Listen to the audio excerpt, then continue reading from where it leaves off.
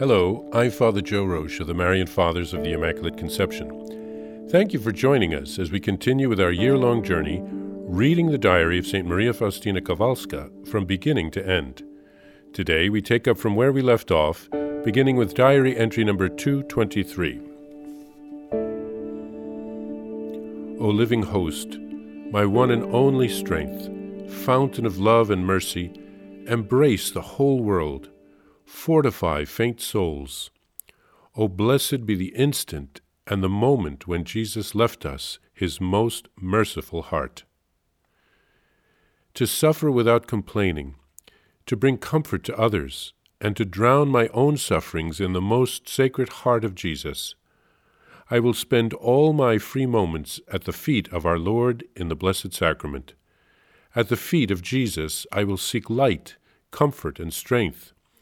I will show my gratitude unceasingly to God for his great mercy towards me, never forgetting the favors he has bestowed on me, especially the grace of a vocation. I will hide myself among the sisters like a little violet among lilies. I want to blossom for my Lord and Maker, to forget about myself, to empty myself totally for the sake of immortal souls. This is my delight. A few of my thoughts. As regard Holy Confession, I shall choose what costs and humiliates me most. Sometimes a trifle costs more than something greater. I will call to mind the passion of Jesus at each confession, to arouse my heart to contrition. In so far as possible, with the grace of God, I will always practice perfect contrition. I will devote more time to this contrition. Before I approach the confessional, I shall first enter the open and most merciful heart of the Savior. When I leave the confessional, I shall rouse in my soul great gratitude to the Holy Trinity for this wonderful and inconceivable miracle of mercy that is wrought in my soul. And the more miserable my soul is, the more I feel the ocean of God's mercy engulfing me and giving me strength and great power. The rules that I most often fail to obey. Sometimes I break silence, disobedience to the signal of the bell. Sometimes I meddle in other people's affairs. I will do my very best to improve. I will avoid sisters who grumble, and if they cannot be avoided, I will at least keep silent before them, thus letting them know how sorry I am to hear such things. I must take no heed of the opinion of others, but obey the evidence of my own conscience and take God to be the witness of all my actions. I must do everything and act in all matters now as I would like to do, and act at the hour of my death. For this reason, in every action I must be mindful of God. Avoid presumed permissions. I must report even small things to my superiors, and do so in as much detail as is possible. I must be faithful in my spiritual exercises. I must not easily ask to be dispensed from them.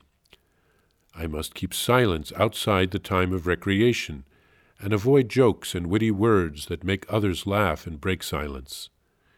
I must have great appreciation for even the most minute rules. I must not let myself become absorbed in the whirl of work, but take a break to look up to heaven. Speak little with people, but a good deal with God. Avoid familiarity. I must pay little attention as to who is for me and who is against me. I must not tell others about those things I have had to put up with.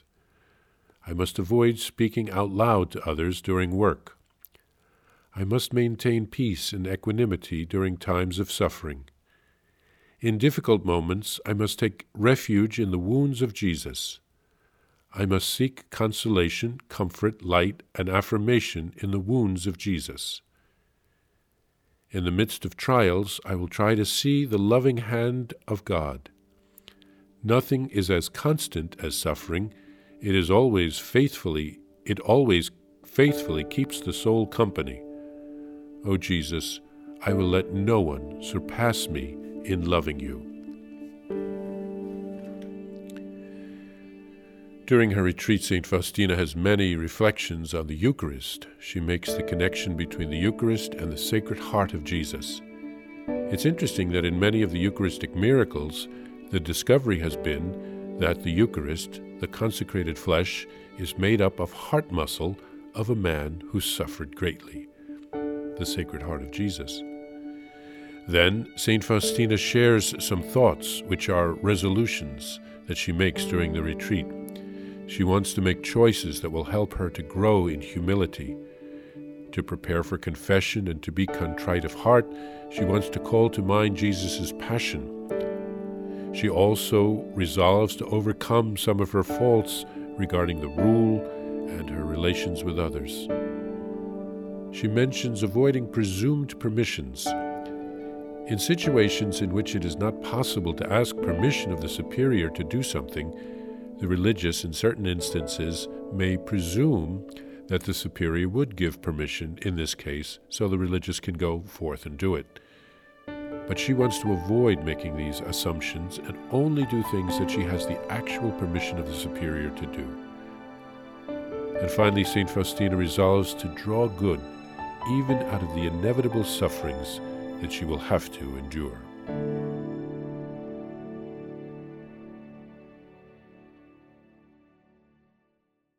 Please follow or subscribe to this podcast to receive the latest episodes and updates.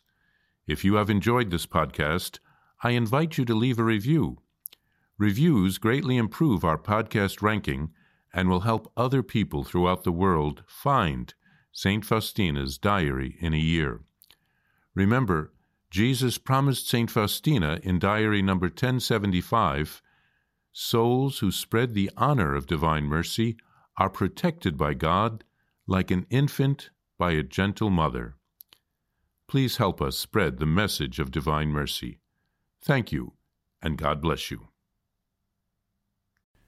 Visit shopmercy.org to order your copy of Divine Mercy in My Soul, the Diary of St. Maria Faustina Kowalska. It's available in print in English, Spanish, and Polish, and in English as an e-book, available now on shopmercy.org. Are you enjoying this podcast? I invite you to listen to more shows brought to you by the Marian Fathers of the Immaculate Conception. Join us daily for enriching spiritual content, which will help you on your journey with Jesus Christ. Simply visit DivineMercyPlus.org for a complete list of our shows. That's DivineMercyPlus.org.